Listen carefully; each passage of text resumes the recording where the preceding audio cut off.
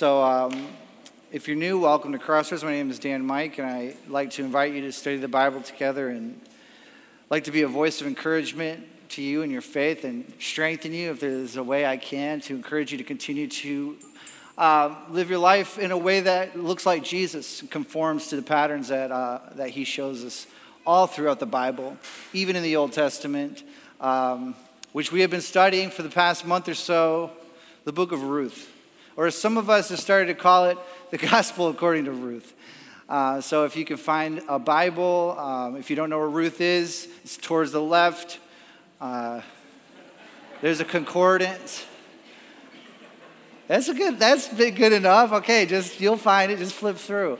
While you're turning there, I have a little bit of a life update to share with you. I know I mentioned last time I was before you that my wife, Chelsea, was with child and getting ready to deliver, and I have great news. For to us a child has been born. Yeah, right.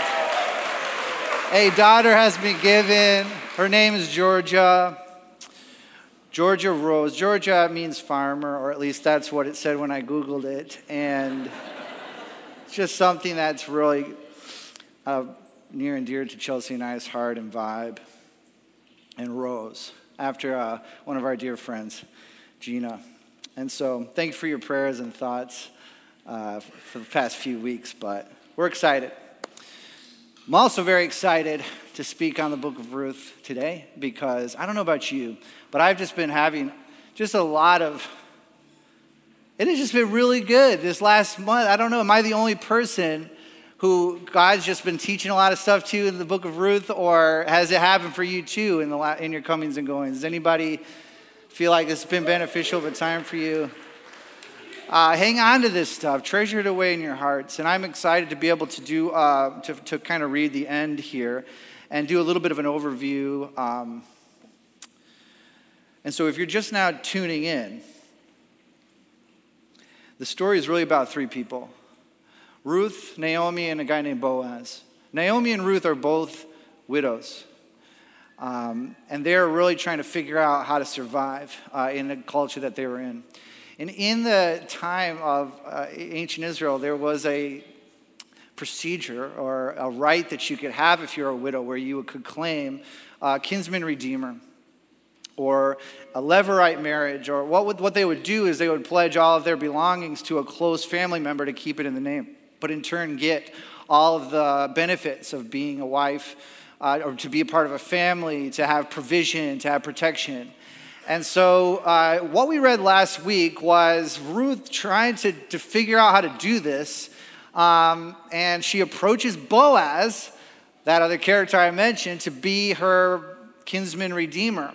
And what he says to her essentially is, look, I want to do that for you, but there's somebody, if you want to do this the right way, there's somebody that's closer, a closer relative for you. And so we had to talk with them first because I want to do things, I want it to be legitimate legally. And so the very next day, Boaz goes to the city gates of Bethlehem, and he gets all the elders together, and he gets that guy that he knows is closer a relative to them and asks him, are you willing to take responsibility for these widows and for their land and for their stuff? And he says, I wish I could, but I can't. It'll make me financially upside down. I'm not really sure if I can do that. And so he blesses Boaz to be able to do this. The elders bless Boaz to take this on. And they exchange sandals, and we all know what that means. When a man gives another man a sandal, all right, in the presence of the elders, it's a big deal. And I don't know, Rod read that verse from Deuteronomy last time, and I think I saw that there was a spitting in the face that needed to happen too, but I think maybe Boaz was just being a good guy, so he just took the shoe and left. And that's pretty much where we're at in the story, and I'd like to pick it up from there. So if you'd stand with me for the reading of Scripture, I'm going to read from Ruth chapter 4 and verse 13.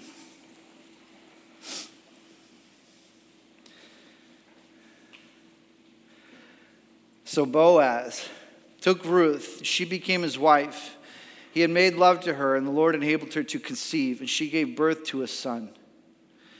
The women said to Naomi, praise be to the Lord, who this day has not left you without a guardian redeemer. May he become famous.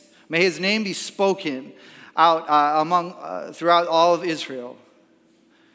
He will renew your life and sustain you in your old age. For your daughter-in-law, who loves you, who is better to you than 7 sons, has given him birth."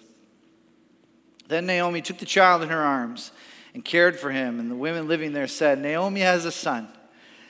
And they named him Obed,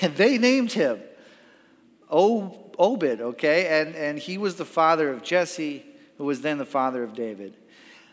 This then is the family line of Perez. Perez was the father of Hezron. Hezron was the father of Ram. Ram the father of Amminadab. Amminadab the father of Nahshon.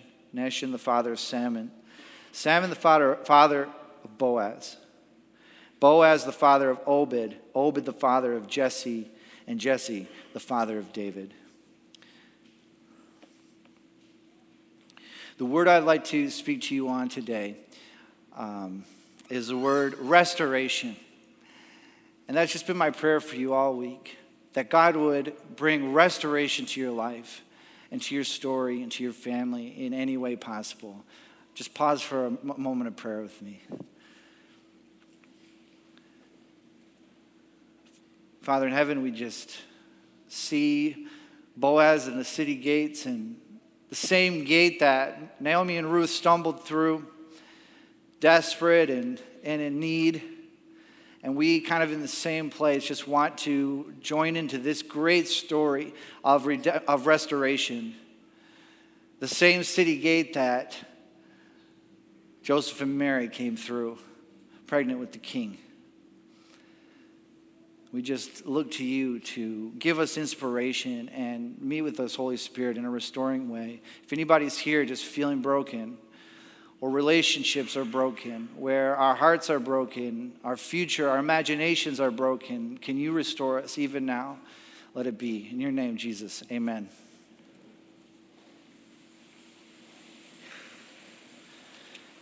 It was a very dark time that the book of Ruth happened in. Very specific days, even as general as it sounds. If you look at verse 1 in chapter 1, in the days when the judges judged. Now, if you're fighting away flannel graph images here, like I am about the judges, I'd like to just sort of pause for a moment and remind you of kind of the real darkness that's happening here in a way. I mean, the Judges, it's a whole book of the Bible that we have sort of in our canon just prior to Ruth. A very dark time, kind of like the dark ages of the history of Israel. And if you see the timeline here, Moses got the children of Israel to the Jordan. Joshua got them into the land and established. And then when Joshua died, there's this plaque in my parents' house that has this verse for what Joshua said to everybody. He said, "Choose ye this day whom you will serve. But as for me and my house, we will serve the Lord." And I always thought that, and I still think, that is a very profound statement that I love to live by. But the fact that he had to make that statement tells you a little bit of what's going on. They don't have a king. They don't have a military. They don't have an established government, if you will.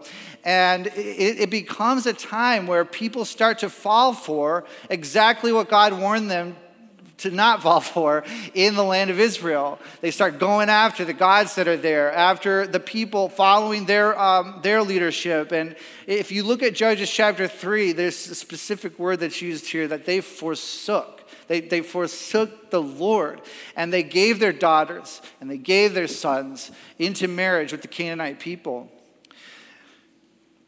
What happens in the book of Judges is as things get progressively worse and worse, then God raises up a leader to lead a revolt, a revolution, if you will. You might be able to name a few of the judges right now if I asked you. Does anybody know any of the judges? Yeah, Samson, well, the popular one. Deborah, here we go, okay. Yeah, Gideon. You've got the left-handed guy, right? That one, and you've got all these stories of people who were raised up to actually reset where Israel is as they were getting off track. But in this time, you just put yourself there. Who protects you?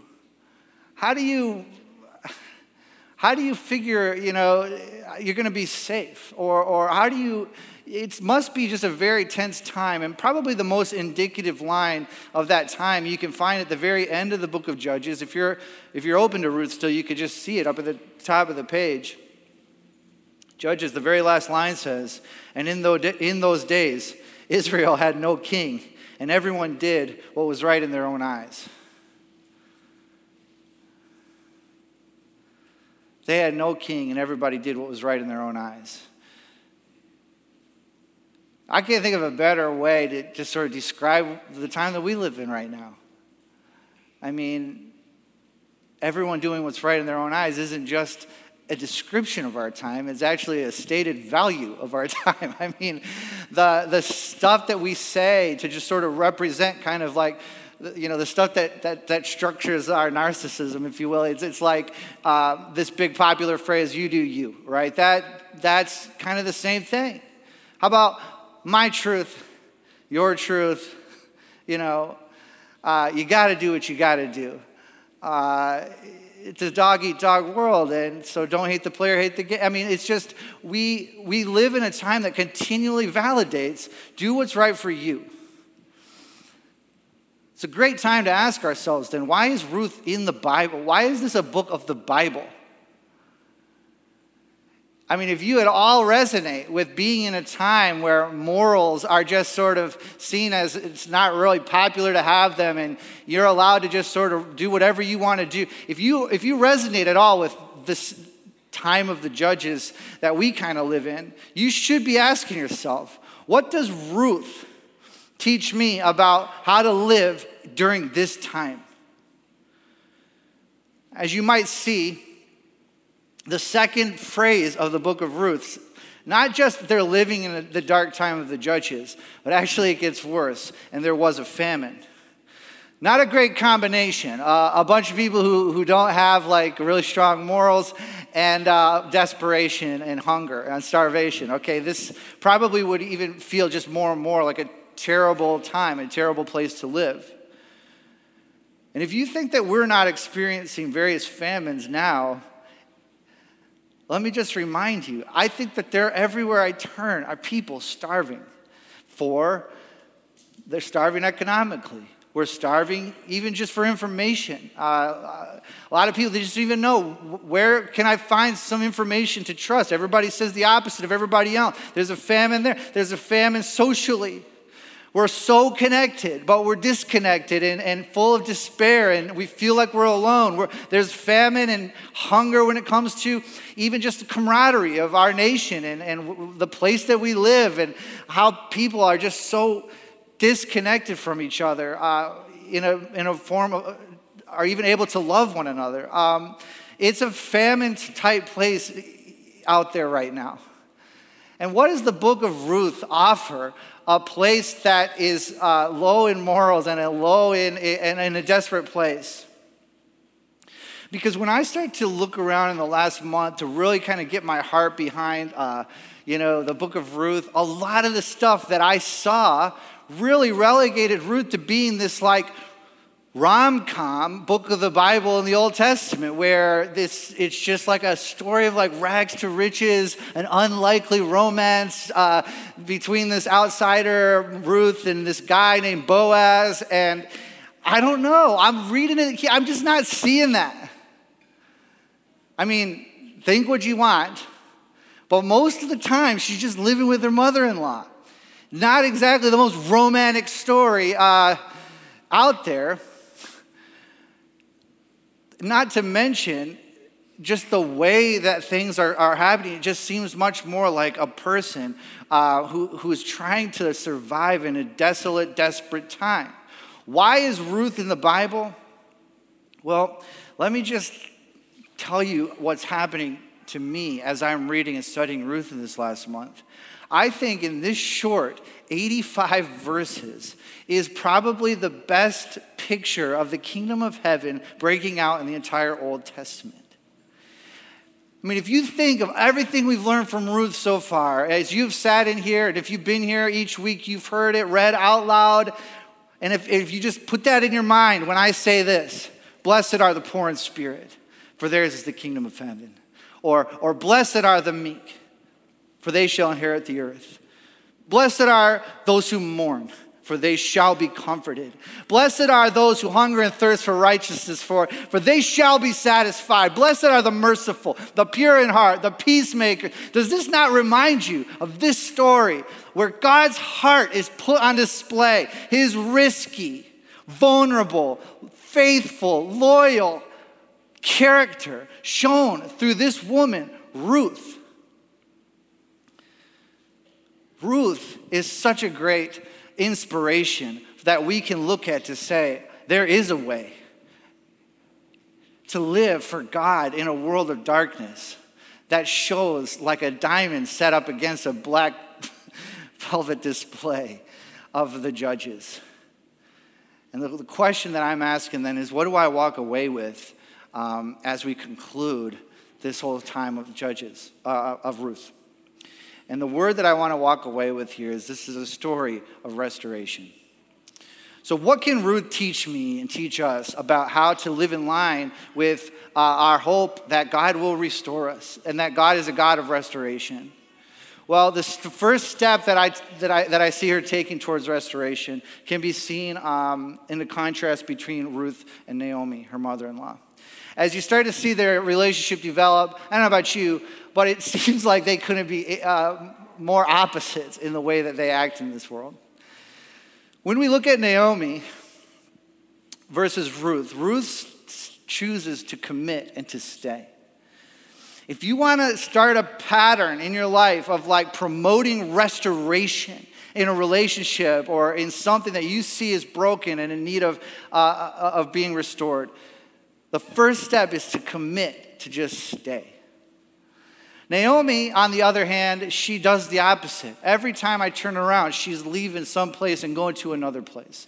Naomi, she displays kind of a character trait of somebody who, rather than seeking restoration, she trades it for relief. And anybody who will tell you it's an easy decision to make, trying to find temporary relief, especially when you're feeling like you're kind of out there and broken. But it's not going to be the thing that actually leads to health and sustainability in your life. She gets relief by moving. She gets relief by identifying with her pain and overdoing it, trying to change her name to bitter. She finds relief in making it worse than it is. She says when she comes to Bethlehem, I've come back empty. Ruth is standing right there. She's right there. I've got nothing, and it's like, come on. If I'm Ruth, I'd be like, thanks a lot. Okay, and so it sure felt good to say it, but it's just a little relief. It's not even true. Even just the way that she coaches Ruth to go and manipulate Boaz and to play right out of the Judah Tamar playbook. Try and trick him into becoming your kinsman redeemer instead of just talking to him like you're supposed to do. And this temporary fix maybe will get them what they want in the end.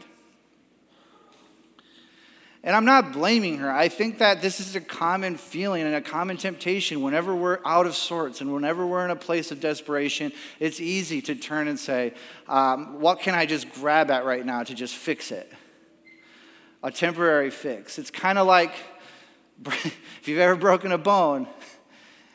Yeah, it is good to get some painkillers or whatever, but if you don't set that right, or whatever, if you don't get that bone to where it's supposed to be, it's not going to just fix it, to just take a pill. But when we look at Ruth, we see such an amazing display of somebody who takes a step in faith and just says, I see where you're at, and I am going to just stay until this gets resolved. I'm going to stay, and I'm going to go to work for you. And piece by piece, Ruth picks up Naomi's heart and her life and begins to set it back together. Is there somebody in your life that you could be Ruth to? Sometimes we're called to just do a simple thing and to just see somebody like Naomi who's just broken and out of sorts and to just say, I am going to commit to being a part of your life. I am going to stay. I know you might even say things that hurt me. You might even send me down the wrong path. You might even do some stuff that I think is sketchy, and I might be there too. I don't know, but I'm going to stay. This could be such a powerful opportunity for you if you are in a place where right now God's put somebody on your heart. Because the world looks at so many people like Naomi and just says, no, it's not your problem. It's not, you can't really do anything and you can't fix it. It's too big of a problem for you to solve. You can't, might as well just cut and run. You just cut your losses, move on. Ruth, you don't hoard anything. You could have just gone and restarted your life. You're young. Ruth says, essentially, I'm not going anywhere. It's a big part of the story. It's her saying, I'm going to commit to stay. You know who this reminds me of the most? It reminds me of Jesus. Maybe you're a Naomi right now, and you need to hear the opportunity that's on the table for you to come to Jesus, the very person who says things like, I'm not going anywhere. I know that you're broken. I know that you've got issues. I know that you're running to temporary relief all the time, but I want you to know, I'm not going anywhere. I will never leave you or forsake you. I will not leave you as an orphan. I will be with you even to the end of the age. I am, the one who's consistent and going to be here for you. And I'm going to see you through to restoration. And I'm going to give everything that I can to make sure that you are restored.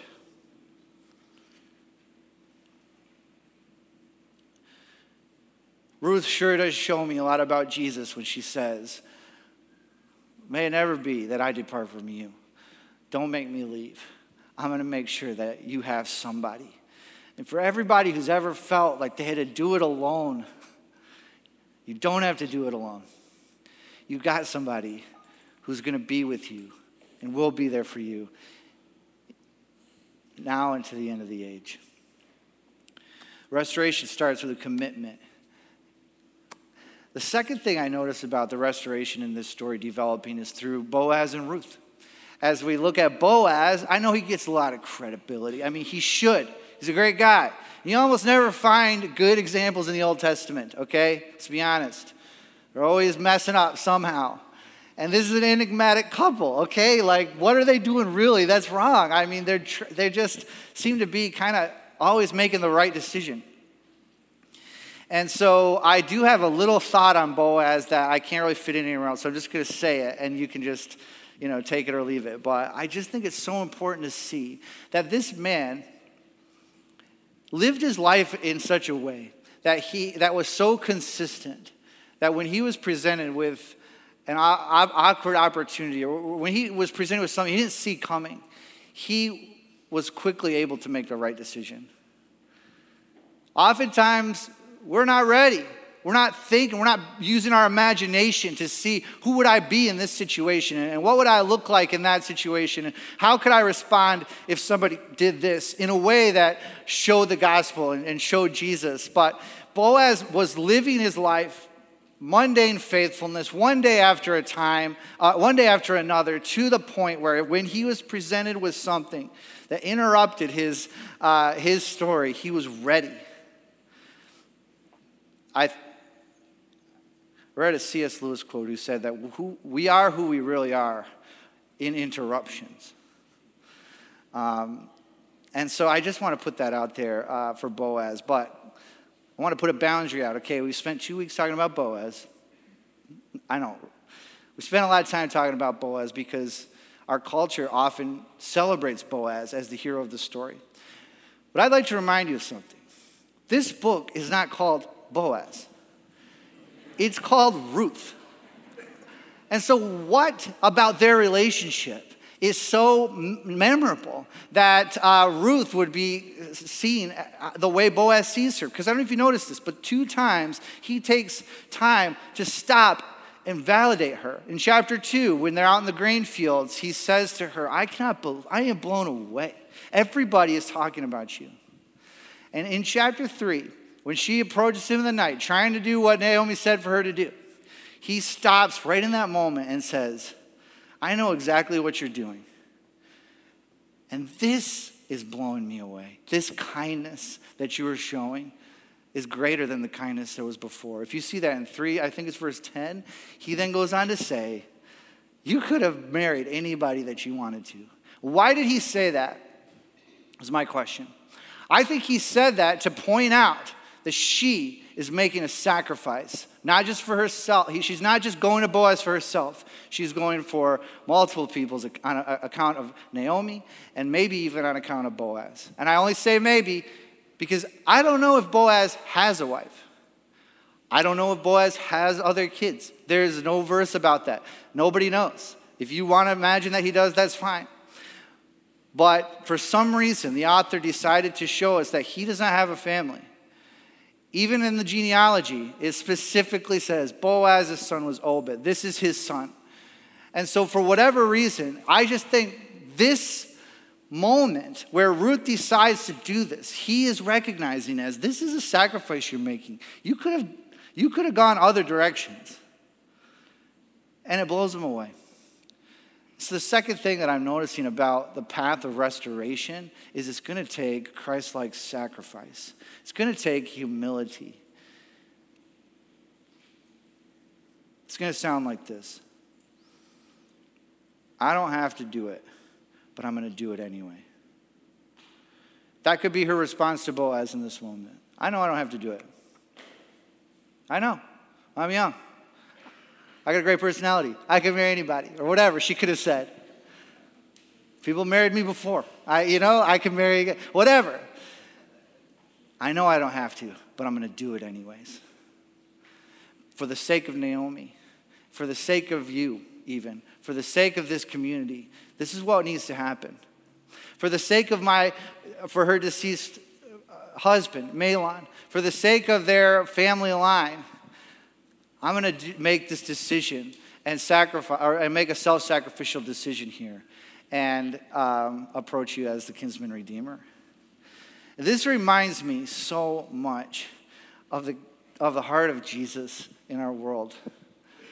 I know I don't have to do it. I'm going to do it anyways. The world's going to tell you the complete opposite. Naomi doesn't owe you anything. Boaz doesn't owe you anything. You are supposed to look after yourself. What are you talking about? Think about this. You were wronged by somebody. Yeah, I know what they did, and I don't have to forgive them. Of course not. I don't have to, your spouse, I know what they did, and they're never going to get back into my heart. Or I know what this server or waitress or waiter did, and they're never going to get any generosity out of me. The heart of Jesus, as displayed here, is so beautiful to say, I know. Even as we look into the mirror, I know. Jesus says, I know I don't have to do it because I know who you are and I know where you were, but I'm going to do it anyways. Because Jesus wants you to know that he'll sacrifice anything that he can to make sure that you are okay. He'll give up any option that he had or whatever before to make sure that you are safe and healthy and have what you need. It's very specific. What happens here is that all of the stories tie together in that last section of chapter 4, and God is mentioned specifically. This is the only time in the whole story that he is mentioned stepping in. And I think it's worth pointing out. When she conceives, it says, the Lord caused her to have this baby. And in a sense, the baby is not a novelty. It's something that represents life and death in their world. This is their 401k. This is their health insurance. This is their food on the table. This is their future protection. This is their life. And they can't do it without this act of sacrifice. They couldn't do it. Naomi, she can't do it. Boaz, he can't do it. And God steps in and does what could not be done. And I think it's more than a coincidence that it follows an act of sacrifice. I'll just play my card about what my theology is that this restoration of this family, this resurrection is poured out because of an act of sacrifice. In a sense, I think that the Bible, in general, it points to God's restoring power being poured out on people who die on crosses. And I hear a calling from our mentor, our leader, to be somebody who picks up their cross also and follows him with a promise that God is the God of resurrection. And so if you have an opportunity, aside from receiving Jesus as that sacrifice for you, to be a person who has all kinds of opportunities in your life to say, I know what they did, but I'm going to forgive them anyways. I bet you're going to start seeing restoration, resurrection, the power of God break through in your life. Maybe it's been a while since you gave into that pattern. Maybe it's been a while since you, in humility, gave it to the Lord and said, I want to do what you did and forgive them. I want to do what you did and give them something, even in mercy, in grace, even if they don't deserve it. And if that's true, then I would expect to start to see God moving in a powerful way in your future. Because that's who he is. He's a God of resurrection. And he restores this family. So the last thought that I have before we go is on the genealogy. It's a very simple thought, but you got to ask yourself, why are they doing this? Genealogy, this story, it's kind of weird. All of a sudden they just throw that in there. 10 generations. And they keep talking about Judah and Tamar, as you can see in 4:9, I think it is there. And then they talk about Perez, their son. Well, the only thought that I really have on this, not that this is like the only thought there is, but I just would like to say to you, this genealogy tells me of a story that starts off in total drama with Judah, Tamar, and Perez, but is trending in a direction of hope. And there are a lot of people in our world, a lot of Christians specifically, who refuse to believe that the story that we are in is trending in a direction of hope. And I'm not trying to make an enemy here at all. And if that's your thing, go for it. But the story that I'm seeing is a story that says, actually, where this is headed towards a king.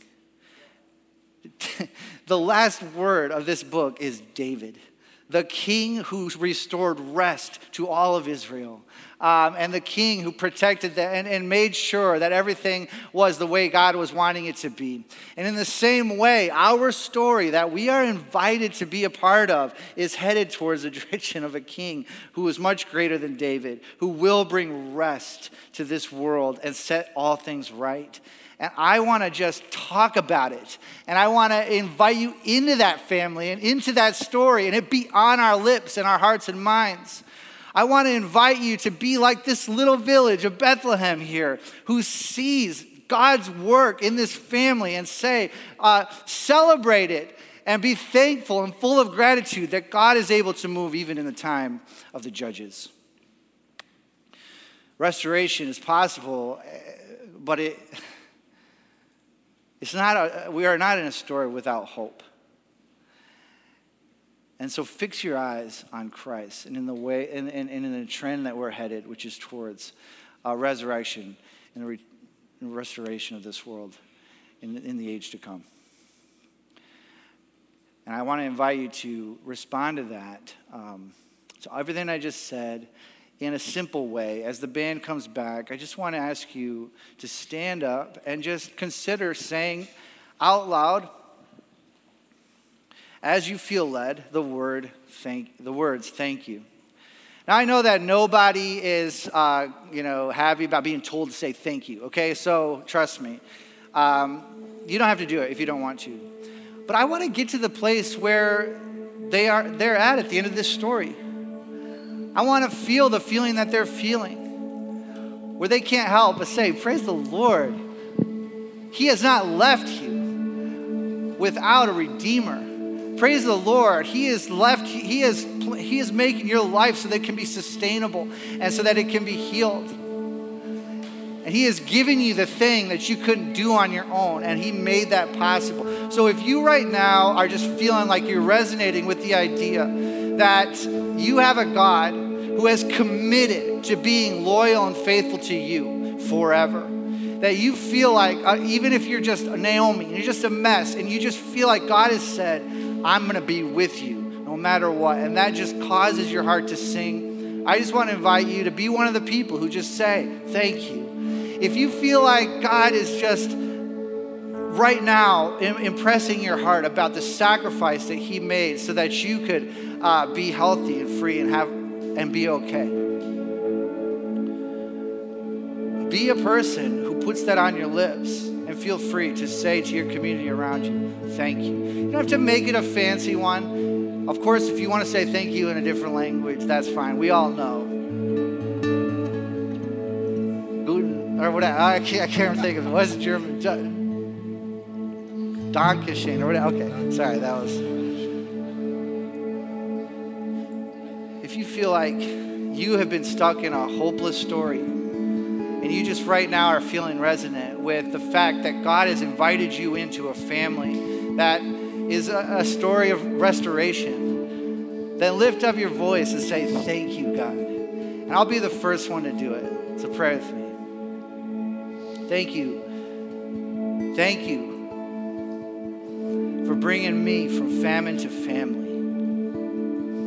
And only you know how much that means to me.